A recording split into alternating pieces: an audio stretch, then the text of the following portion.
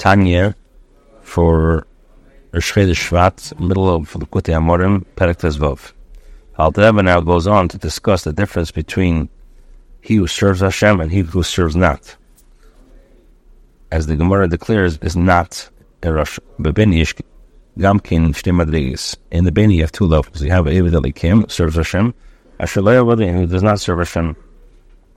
Now, Alpha became nevertheless any Rosh. The person who doesn't serve Hashem, Kiviyachol, is not a Rosh. Now, Asher Lo Yavadi is not a Rosh. Because he never in his life was ever an Aveda. He also fulfills all the positive commandments which is able to fulfill. And with Pasuk to the extent that his mouth never ceases from study. Ella, rather, he does not wage battle against any evil inclination. To vanquish it like the Eid Hashem Amir al never shall the kinship Amir Hashal Alif Kanal.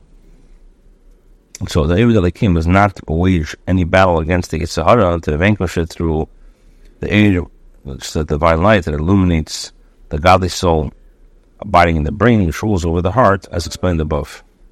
Yitzhahara does not oppose him at all in an attempt to deter him from learning Torah and his divine service. So Cloud is not need to wage war at all.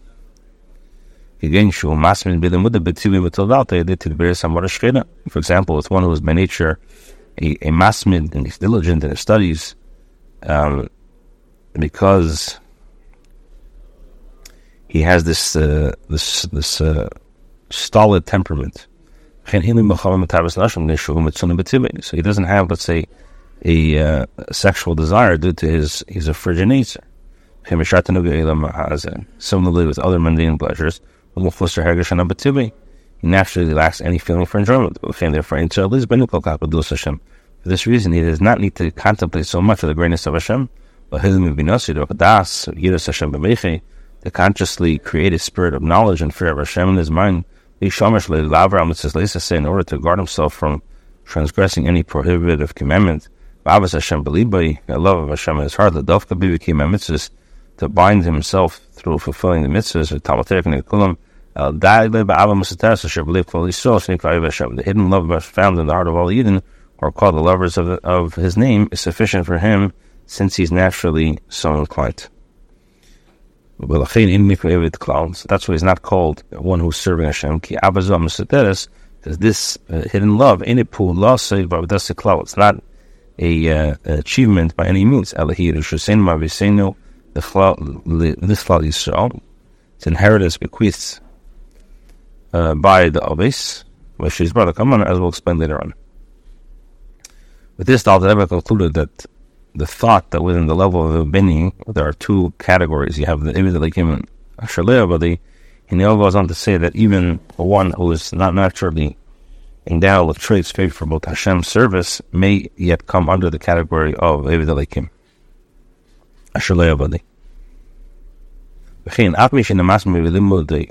Even if a person is not a masmid b'teva, he accustomed himself to study diligently, and that he's become a second nature. The hidden love is sufficient unless he wants to study, unless he wishes to study more than he wishes to teach. To do so, he must arouse a conscious love of Hashem in his heart. Only such a love can supply the strength necessary to free himself from the restraints of his acquired nature.